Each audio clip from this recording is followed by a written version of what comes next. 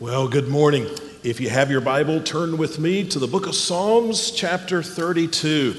And I do want to welcome all of you in both worship services and those that are worshiping from home. It's a good day to be worshiping the Lord, and I have a message that I'm itching to share. I've said it the last 2 weeks, but it is still true. I'll say it again. There is nothing better to be better at than prayer. And so we've taken some weeks and are focusing on prayer and calling it the school of prayer. And I thought before we just jumped into our message time this morning, I would begin by giving you a roadmap of a little bit where we've been and then where we plan to go, Lord willing, in the days to come. So first, let me just give you the 3 big pieces. We started with the foundations that you need to know in order to pray. And then we talked about the most important secret to prayer, which is perseverance. If you don't know how to pray, the best way to learn to pray is to continue to pray. And now I want us to begin to talk about some tools for prayer, some models for prayer. And over the next several weeks, we'll give you these different tools, we'll give you these models, and by doing that, we'll be able to explain precisely now how is it that we can pray. How can you have a good prayer life, a quality prayer life that draws you closer to God? How can we pray? You know, if you look around and listen to preachers and read books, you'll find a lot of different models for prayer. I think of the model called ACTS, A-C-T-S. Have you heard that? That's a popular memory mnemonic, I guess, to help people pray. It was interesting. I always thought that was something that was modern and new. But last year, I read a book. In fact, the very first book, Christian book, written on prayer in the 2nd century, and got to the end of the book, and there it was, all those years ago. This has been a model for prayer. Some people use the 10 Commandments model from Martin Luther. I teach a class on Wednesday. We learned about that a few weeks ago. More and more popular today is something called Lectio Divina, which is probably not a helpful thing. It can quickly go in the wrong direction.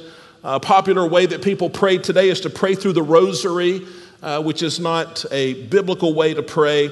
There are a lot of contemporary acronyms and mnemonics. People talk about prayer, P-R-A-Y-E-R, and each of those letters stands for something, or the heart prayer, or the past prayer, and each of those letters. But here's what I want to do.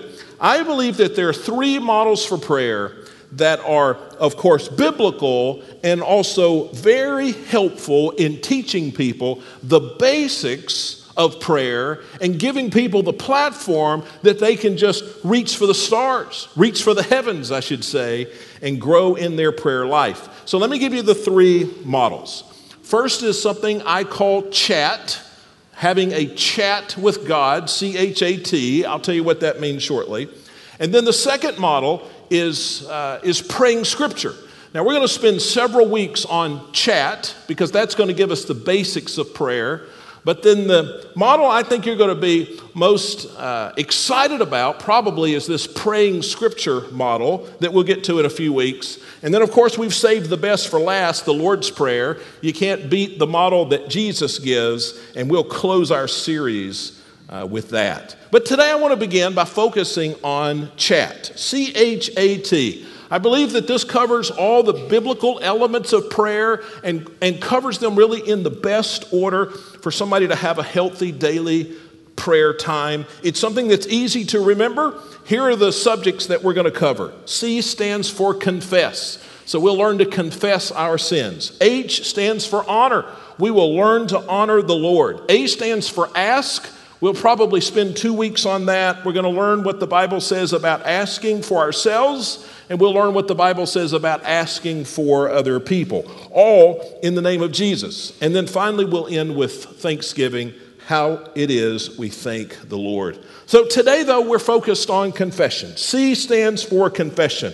And we're going to spend a lot of time this morning in Psalm 32, but I want to start right in the middle of the chapter. I want to look at verse 5. And so if you're looking with me, Psalm 32, verse 5, the passage says, "Then I acknowledged my sin to you and did not conceal my iniquity." Now, notice what the psalmist says. He acknowledges his sin, he tells God about his sin, and he refuses to conceal it. He refuses to cover it up. The Hebrew word there is yada, and I'll show you in a minute why that's important. He says, I will not cover up my sin, but I will reveal it. I will acknowledge it before the Lord. Now, with that in mind, I want us to go to Proverbs 28. And we can show this to you on the screen because we're going to come right back here to Psalm 32 in a moment. But listen to Proverbs 28:13. The writer says, "The one who conceals his sin," same word there, same Hebrew word, "the one who conceals his sin will not prosper. But whoever confesses and renounces his sins, he will find mercy." And so you see in the first verse we read, he did not conceal him. He did not cover up his own sins. And then we learn in Proverbs 28:13 that if you do cover up your own sins, that you will not prosper. And then now we're back in Psalm 32:1. I want to show you how we pull this together. Psalm 32:1 begins by saying, "How joyful is the one whose transgression is forgiven and whose sin is covered." Now here's the fact. We have sins in our lives, and none of those sins can go uncovered. You can cover them up, or you can allow God to cover them up by the sacrifice of Jesus on the cross. And the choice you make there determines so many other things in your life. The choice you make there, whether you will cover your sins or you will ask God to cover your sins, will determine your joy, it says here. It'll determine your peace. It'll go a long ways toward determining the relationships and the health of the relationships in your life. If you choose to cover your sin, there are consequences that follow. But if we allow God to cover our sin, then there's joy, freedom, peace, and forgiveness to follow. So this morning, I want us to talk about how we can take our sins to the Lord. Instead of covering our sins, we can confess them and have God cover our sins. Now, to get there, to give you some specifics, and we're going to be very practical this morning, to give you some specifics on how to confess your sins, first there are some foundational truths that you need to know. We'll start with those. First, unconfessed sin is the source of many struggles in life. If you have unconfessed sin in your life, that is going to be the source, that is the source of so many of the difficulties that we face. Now this takes us right back to Psalm 32:1. Look at it again. "How joyful is the one whose transgression is forgiven, whose sin is covered." And so if our sin is covered by God, that's what he's talking about here, then we have joy. If it's not, then we have the absence of joy. Now let's just continue to read Psalm 32. Verse 2 says, "How joyful is a person whom the Lord does not charge with iniquity, and in whose spirit there is no deceit." And so you have joy in your life if God does not charge you with iniquity, because, verse 1, you have not covered your sins, you have not hidden your sins, but you have confessed them and they've been covered by the Lord. Now he's going to get very specific in verse 3. He says, "When I kept silent about my sins, my bones became brittle from my groaning all day long." He's talking about how fragile he was, how difficult it was to live life with unconfessed sins. He says, before I confessed my sins, my bones were brittle. He tells us in verse 4, "For day and night your hand was heavy on me. My strength was drained as in the summer heat." He says the guilt and the oppression, because I had these unconfessed sins in my life, was unbearable. And then verse 5, he turns the corner. "Then I acknowledged my sin to you. I did not conceal my iniquity or he did not conceal it any longer. He had before, that's why he suffered. Now he's confessing. And he goes on to say, I will confess my transgressions to the Lord, and you forgave the guilt of my sin. Many of the struggles, listen, church, many of the struggles that you and I face in life, we face because in our lives there's sins unconfessed. Now, people don't like to hear that because it makes us responsible for our own relationship health or our own emotional or mental health. And certainly there can be some other things that can cause difficulty in life, no question about it. But the Bible says without question that if we have unconfessed sin, it'll always bring poor health, emotional health, relationship health, mental health. Many of the struggles that we face in life simply because we have unconfessed sin. Unconfessed sin. It's interesting if you were to turn over a few pages in the book of Psalms, you could come to Psalm 51. Psalm 51 is a prayer that David prayed, King David prayed, following his sin with Bathsheba. Now, most of you know that story, and David had a relationship with Bathsheba that was an ungodly relationship, and then really that sin turned into another sin, which turned into another sin, and it was a terrible mess. And so God convicts David's heart. David goes before God, and he confesses his sin, and that confession is recorded for us, Psalm 51.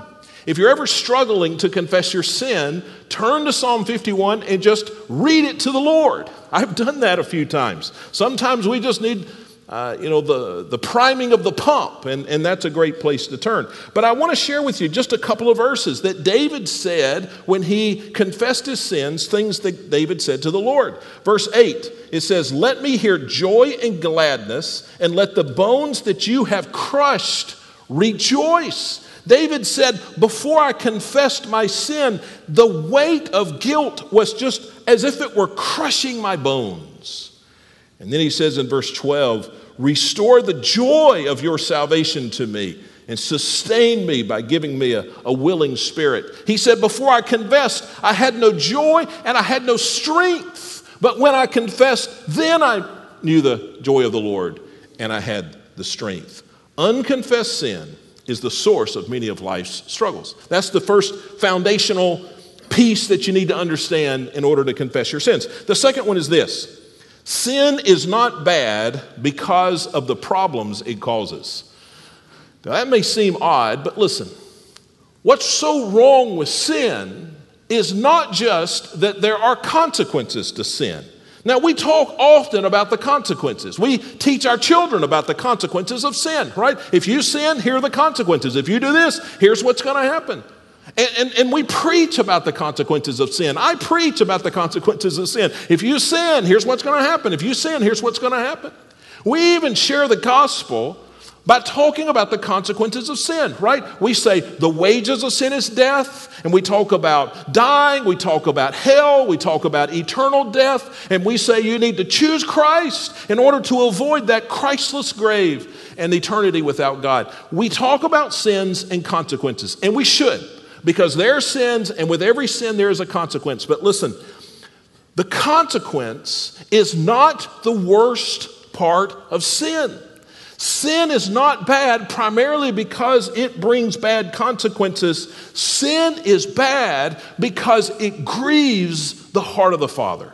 Let that sink in. The worst thing about sin, the worst thing about my sin is not that I might get in trouble for it, not that it might diminish the quality of my life. The worst thing about my sin is that it breaks the heart of God. If God is holy, if God loves us and is kind toward us, if we love God, then to know God's standard and to intentionally violate God's standard is to grieve Him, and that's the worst part of sin. I tried to think of the best way to illustrate this, and there's not a happy story to illustrate it, but I'll share an unhappy one. We know of the pain that comes when one partner in a marriage is unfaithful to the other partner, right? And so somebody commits adultery and they have relationships outside of their marriage, and it just brings heartbreak to the other partner. Not something that can't be forgiven and overcome, and restoration, certainly from the Lord, can be in that marriage, and it can grow and be healthy. But there is a pain that is undeniable. But let's talk about that pain. Why is it that the offended party experiences such pain? I mean, if you think about the sin of adultery, it has not cost the family any money.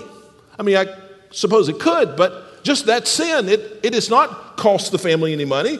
It has not caused any physical pain. It has not destroyed any property. So what's the big deal?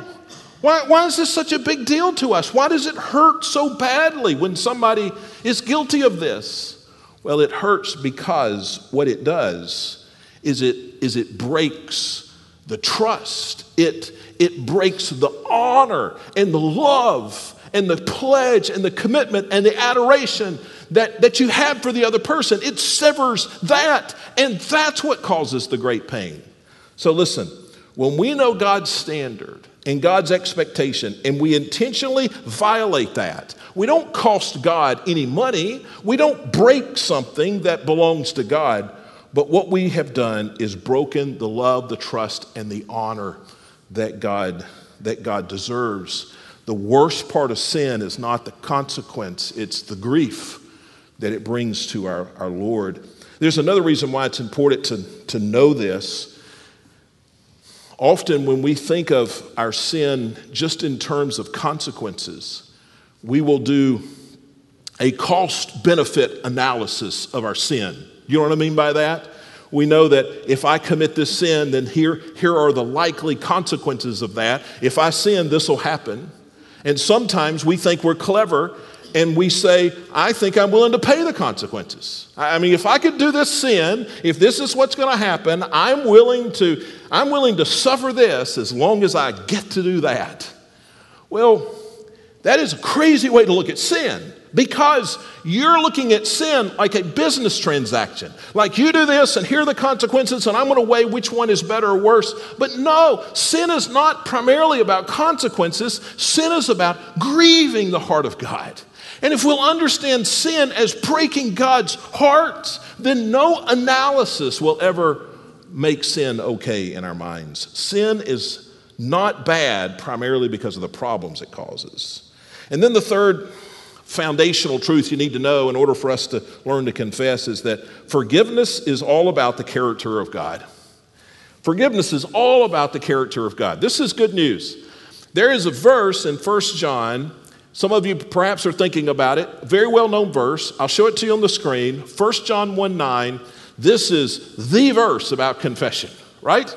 And so you've learned this verse. Maybe even as a child you knew this. If we confess our sins, He is faithful and just to forgive us of our sins and to cleanse us from all unrighteousness. Now we're going to leave that verse up for just a moment because I want you to look at it closely. You've probably read it 100 times. Maybe you have quoted it a few times. You have held on to it when you have been guilty of sin. But there's one word here I bet you haven't really paid attention to. There's an odd word in the middle of this. Do you see it? There's a word that seems at first glance to be out of place. If we confess our sins, He is faithful to forgive our sins. That makes a lot of sense. He is faithful to show His love for us and to forgive all of our sins. But look at the next word. He is faithful and just to forgive our sins. That seems like an odd word here because we connect justice with punishment. We think about God is just, and that means that God punishes every sin. He is a good judge. He never just shrugs off sin and says it's no big deal. If He did that, He would not be perfectly just. But because He's just, He always punishes sin. So how does that fit in this verse? That He is faithful and just to forgive our sin. Well, this is a beautiful word when you understand it in this verse. Listen, let me just go through the gospel. First of all, God says the wages of sin is death. You know that? You've been in our church very long. I think we say that every single Sunday. If you sin, and you have, what you deserve because of your sin is death, separation from God forever. That's what sin ultimately brings. Now that's God's standard.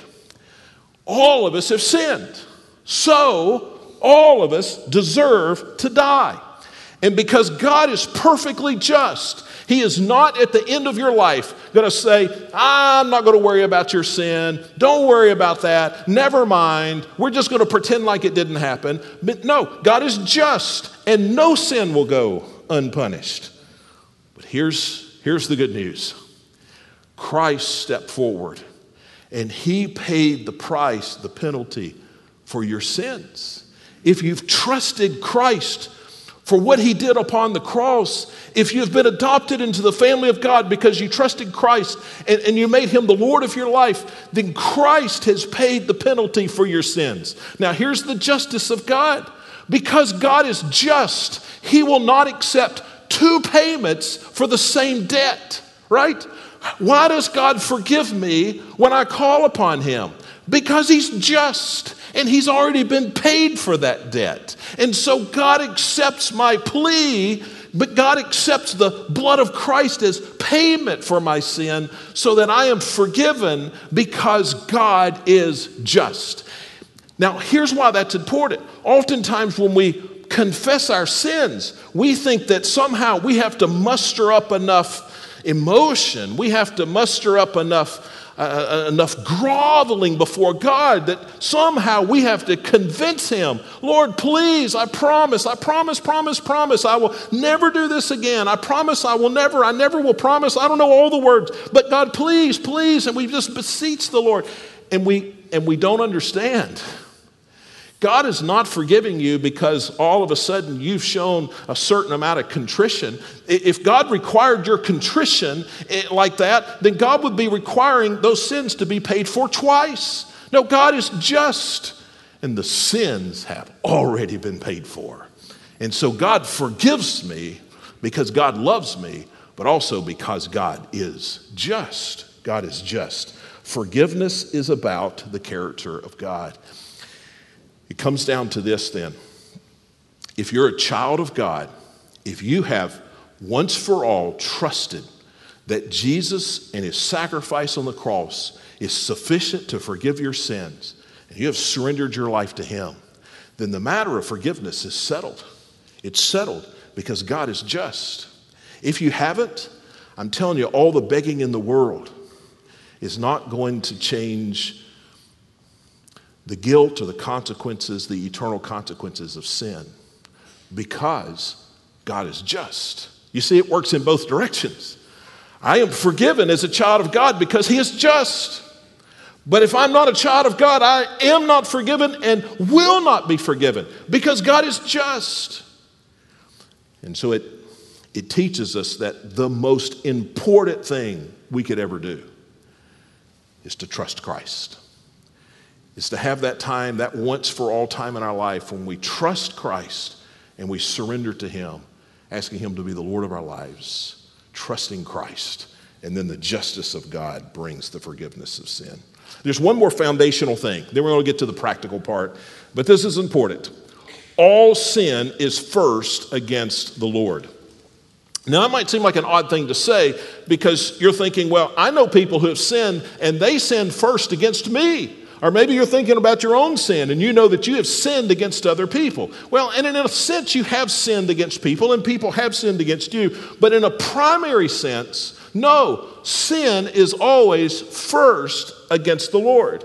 Now, if we go back to Psalm 51, where we were reading about David and Bathsheba earlier, verse 4, which I can show you on the screen, says this: against you, David said, and you alone. He's talking to the Lord. He says, against you, Lord, and you alone, I have sinned and done evil in your sight. And we'll stop there because that really is that's the root of the problem. David says, my sin is first and foremost against the Lord. Now, our pushback would be, well, it sure seems like you also sinned against Bathsheba. And you had an improper relationship with her, and there was a real difference with the balance of power there. And so in our day, we would call that other things. Sexual harassment, who knows what may have happened. We would look at the cover-up to the sin, and he really had Bathsheba's husband killed. We would call that murder today. It's easy to look at this and say, no, David, you didn't sin against God. First, you sinned against Bathsheba. You sinned against Bathsheba's husband Uriah as the king of the nation of Israel. You sinned against the country. But no, he says, I've sinned against God. You I've sinned against. You alone I've sinned against. Now here's the truth that we have to learn. We may have hurt our fellow man, but we've sinned against God. God is the one who has created the standard. God is the one who is the lawgiver.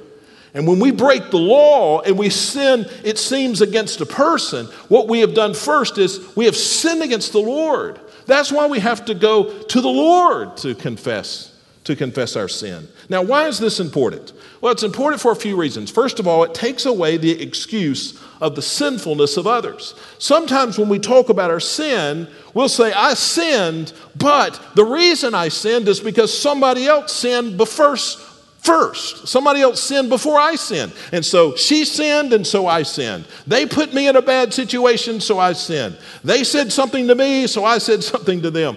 And we often blame our sin on other people. But listen, no, the reason you sinned is because you sinned. The reason I sin is because I sinned. Now, somebody else may have sinned before or after, and that's between them and the Lord. But if we sin, it's because we have chosen to sin.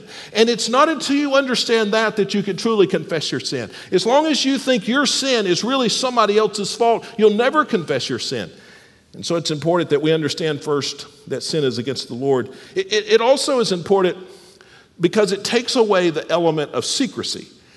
Sometimes people believe that as long as their sins are secret, that they're no big deal. Now, nobody would say it with those words, but here's how you see this.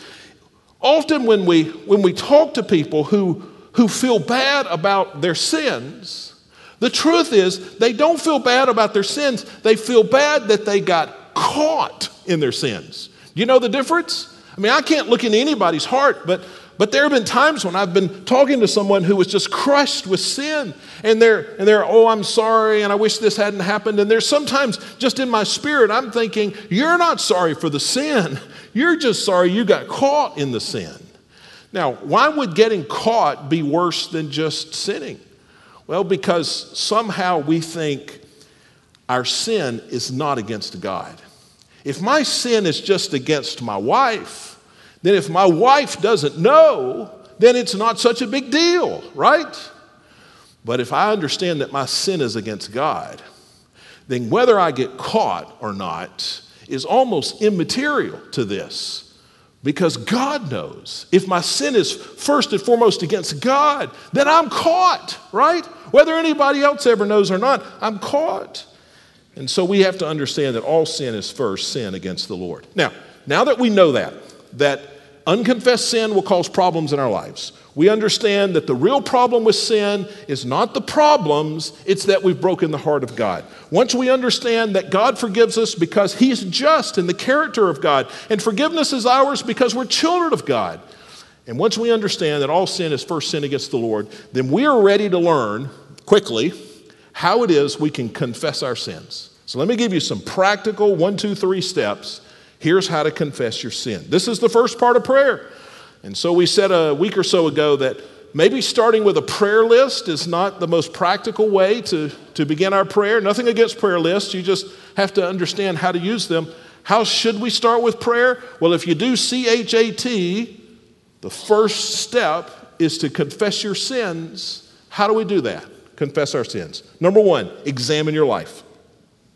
Oftentimes confession is what we do when some big event has happened in our lives and we've sinned in some way that we consider very significant, and we feel the guilt of the Lord on us, and so we're uncomfortable about that, and so we confess. We go before the Lord. Oh, I'm so sorry I did this. I wish I had not done this. And we're confessing some big event before the Lord. Now, that's good. We should confess like that.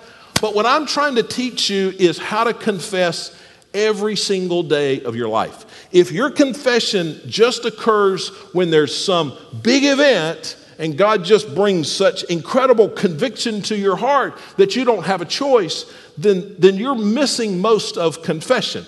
The biggest part of confession is just what happens every single day.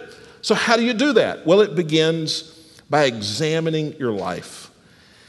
Every day, we should stop and think over the last day, what have I done, the previous day maybe, what have I done that's violated the standard of God? Psalm 139, 23 and 24, the psalmist says, "Search me, God, and know my heart.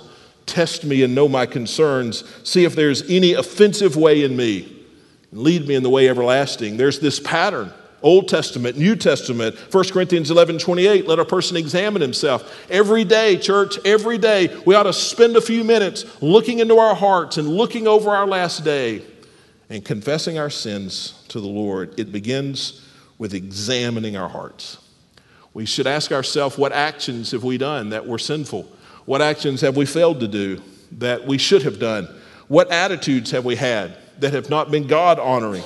Where have we missed an opportunity to serve, to speak on behalf of Christ, to sacrifice to someone, with someone, and show the love of Christ? We ought to think through the different contexts. I ought to think about my home life. I ought to think about my work life. I ought to think about how I relate to the community or some group of people I'm in. And we ought to ask, is there something that I need to confess? If we just wait until there's something big, then this will be a part of our prayer life that will atrophy. It'll shrink up to nothing, and we'll never have the prayer life. We'll never have this communication with God that we so desperately want to have. It has to start with examining our lives. Now, the next thing that's practical part of confession is we need to embrace the goal of repentance, not ceremony. We need to see our confession as a mechanism for change and not just a ceremony to alleviate our guilty feelings. Now, oftentimes people will confess their sins just privately. People will confess their sins with no remorse and no desire or plan to ever change. It's just their little private ceremony so that they'll feel better about themselves. I know you know what I'm talking about. We sin and we're guilty, and so we come before the Lord and we make a list of our sins. Lord, forgive me of this, forgive me of this, forgive me of this, check, check, check. And we feel better because we've done this little ceremony and we've said the words and we've asked for forgiveness, and now we just move on. And it's more about the ceremony. It's more about the fact that we have said it to the Lord than it is any real desire to change. I think about what Samuel said to the first king of Israel, King Saul. Listen to this, 1 Samuel 15:22. Saul, by the way, had sinned in a great way, and then he had a worship service, and he thought that would all make it okay. And so here's what the prophet said. "Does the Lord take pleasure in burnt offerings and sacrifices as much as in obeying the Lord? Look, to obey is better than sacrifice, and to pay attention is better than the fat of rams." What he said is, your ceremonies are ceremonies, but what's most important is obedience. And when we confess our sins, what we're not just trying to do is have some ceremony so that we'll feel better, some little private moment that makes us feel better. We're trying to change. We're trying to get the Lord, the Holy Spirit of God, to help us to change. Repentance isn't a ceremony. It should always be a mechanism for change. If we don't understand about confession and repentance, if we don't understand that it is all about change instead of ceremony, we'll never truly confess our sins. 2 Corinthians 7:10, listen to this. "For godly grief produces repentance that leads to salvation." We should be sorry for our sins, and we confess them so that there's real change in our lives. And that brings me to number 3. Don't list your sins, discuss your sins. So exactly how do I confess my sins? Pastor, I want to pray tomorrow morning. I get up and I want to pray, and I'm going to start with confession, CHAT.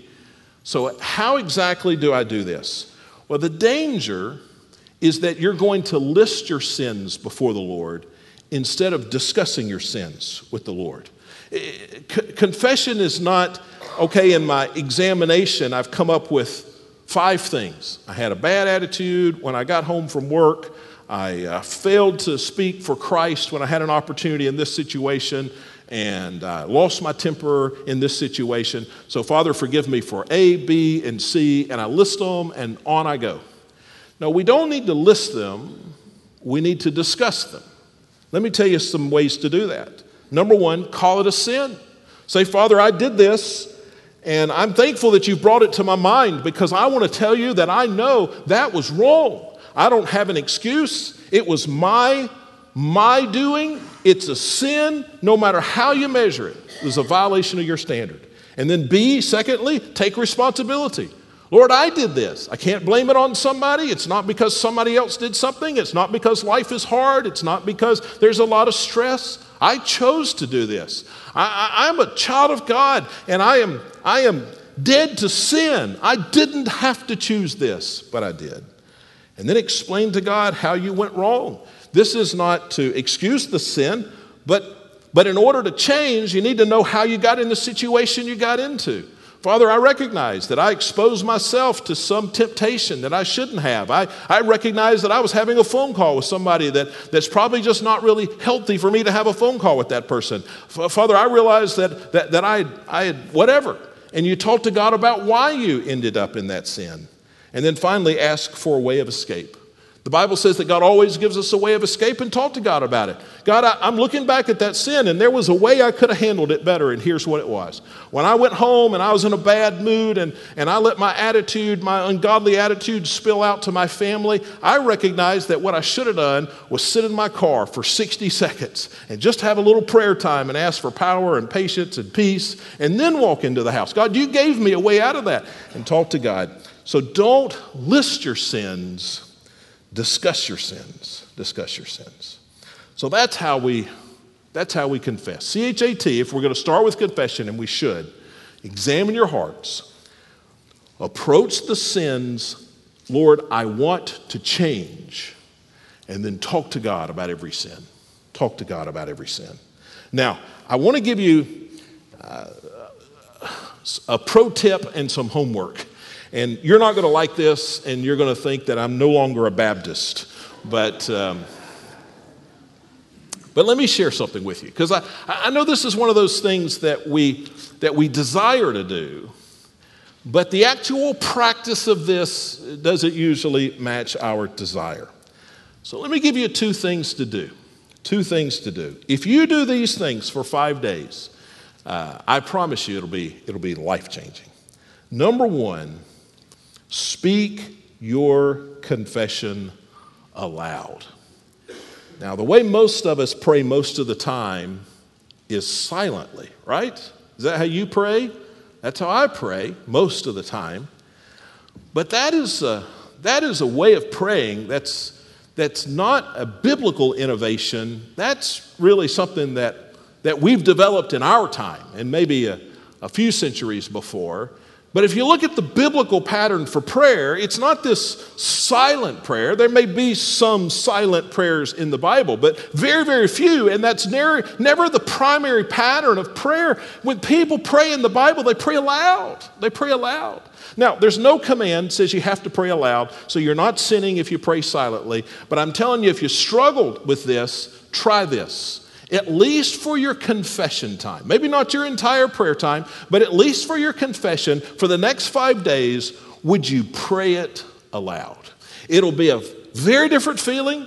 If you've never done this before, the first day you're going to think I'm nuts. The second day you're just going to be mad. The third day you're going to start to get it. The fourth day you're going to like it. The fifth day you'll be hooked, okay?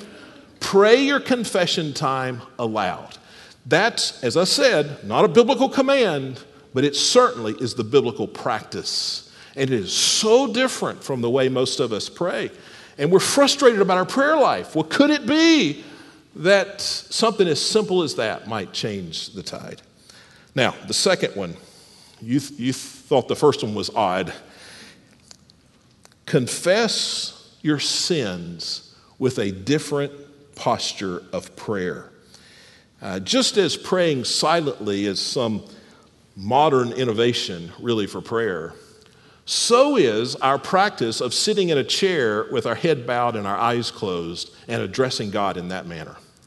That is not ever a primary biblical pattern for prayer. In fact, I don't think you'll find it anywhere in the Bible. If you do, then I will stand corrected, but it'll be just some little minor instance in the Bible. That's not how people pray. Now, again, there's no command that says you have to have one posture or the other, but if you're struggling in your prayer life, I promise you this will add some emphasis and it'll change your approach. So here's my ask. At least during the confession part of your prayer, have a different posture. Let me read to you some passages. Psalm 28:2. Listen to the sound of my pleading when I cry to you for help, when I lift up my hands toward your holy city. How did the psalmist confess his sins here? He stood up and he put his hands in the air. I'm just letting that sink in with some people. You just can't imagine that, could you? But that was a common way, in fact, probably the most common way to pray. Psalm 95:6, come, let's worship and bow down. Let's kneel before the Lord our Maker. How did they pray here? Not sitting in a chair with head bowed and eyes closed, but he knelt his whole body before the Lord. You might say, well, Pastor, those are Old Testament passages. Well, you're right, but you find the same thing in the New Testament. Listen to Jesus. Mark chapter 11, verse 25, and I could quote a lot of Jesus verses here, but just for one, he says, whenever you stand praying, if you have anything against anyone, forgive him and your Father in heaven. And he gives some instructions. But how does Jesus just assume that you're going to conduct your prayer time? Standing up. We could go to the Apostle Paul, 1 Timothy 2:8. He says, therefore, I want men in every place to pray, lifting up holy hands without anger or argument. How did Paul think we'd be praying? Standing up, hands in the air. Now, I don't pray like that all the time. I don't pray like that most of the time. You're not more spiritual if you do or less spiritual if you don't. There's no command for some certain posture. I want to get all of that out. But if you want to know how to supercharge your confession time, say it aloud for a week and stand up or kneel down and approach God with some special reverence and talk about the sin in your life and how you want that to change. And ask God to pour his forgiveness into you. And it'll be a life-changing experience. You know, we often think, if we're just honest, we often think of our confession time as the part of prayer we don't like. Would you agree with that? I mean, I love to pray for things. I love to thank God for things. I love to pray for other people. But I don't want to confess because that's the painful part. That's the part I don't like to do. And consequently, that's the tiny little part of my prayer. I try to get through the confession as fast as I can so I can get to the dessert. But church, could it be that we've gotten that completely backwards? Could it be that the most precious part of prayer is confessing our sins? Could it be that the part we ought to look forward to the most, that we ought to be most excited about, is confession? I'm telling you, church, it is. Because the truth is we're guilty of sin. It's not that if I don't have a time of confession, then I wasn't guilty. I am guilty.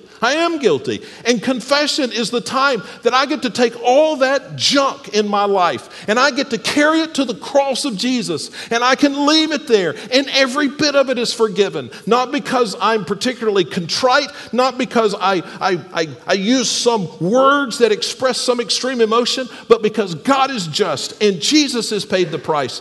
The confession time of our prayer ought to be the favorite time of our prayer. I read a book yesterday by D.A. Carson. I wish everybody would read this book called Praying with Paul, just a book about how the Apostle Paul prayed. Excellent book. And I want to read to you just a tiny little part of it, and we'll close with this. But listen, Dr. Carson said, if God had perceived that our greatest need was economic, he would have sent an economist. If he had perceived that our greatest need was entertainment, he would have sent us a comedian or an artist. If he had perceived that our greatest need was political stability, he would have sent us a politician. If he had perceived that our greatest need was health, he would have sent us a doctor. But he perceived that our greatest need involved our sin, our alienation from him, our profound rebellion, our death. And so he sent us a Savior. And the best part of our prayer is not when we ask him to give us stuff. The best part of our prayer is when we embrace him as our Savior. Father, here's the junk in my life. I am so thankful that Jesus is my Savior. Every prayer we pray in the morning ought to be a prayer that starts with confession. Head bowed, eyes closed. Father, I confess that I have often skipped confession. But I recognize now that ought to be the focus, that's my greatest privilege. That is the highlight of my relationship with you, because Jesus is my Savior. Father, I want to become a man of prayer like I've never been before. And I believe that our church is filled with people with that same desire today. And I know that that journey begins with becoming a man of confession. Teach me, pull me to you, and help me confess my sins. And we pray this in Jesus' name. Amen. Let's stand together as we sing.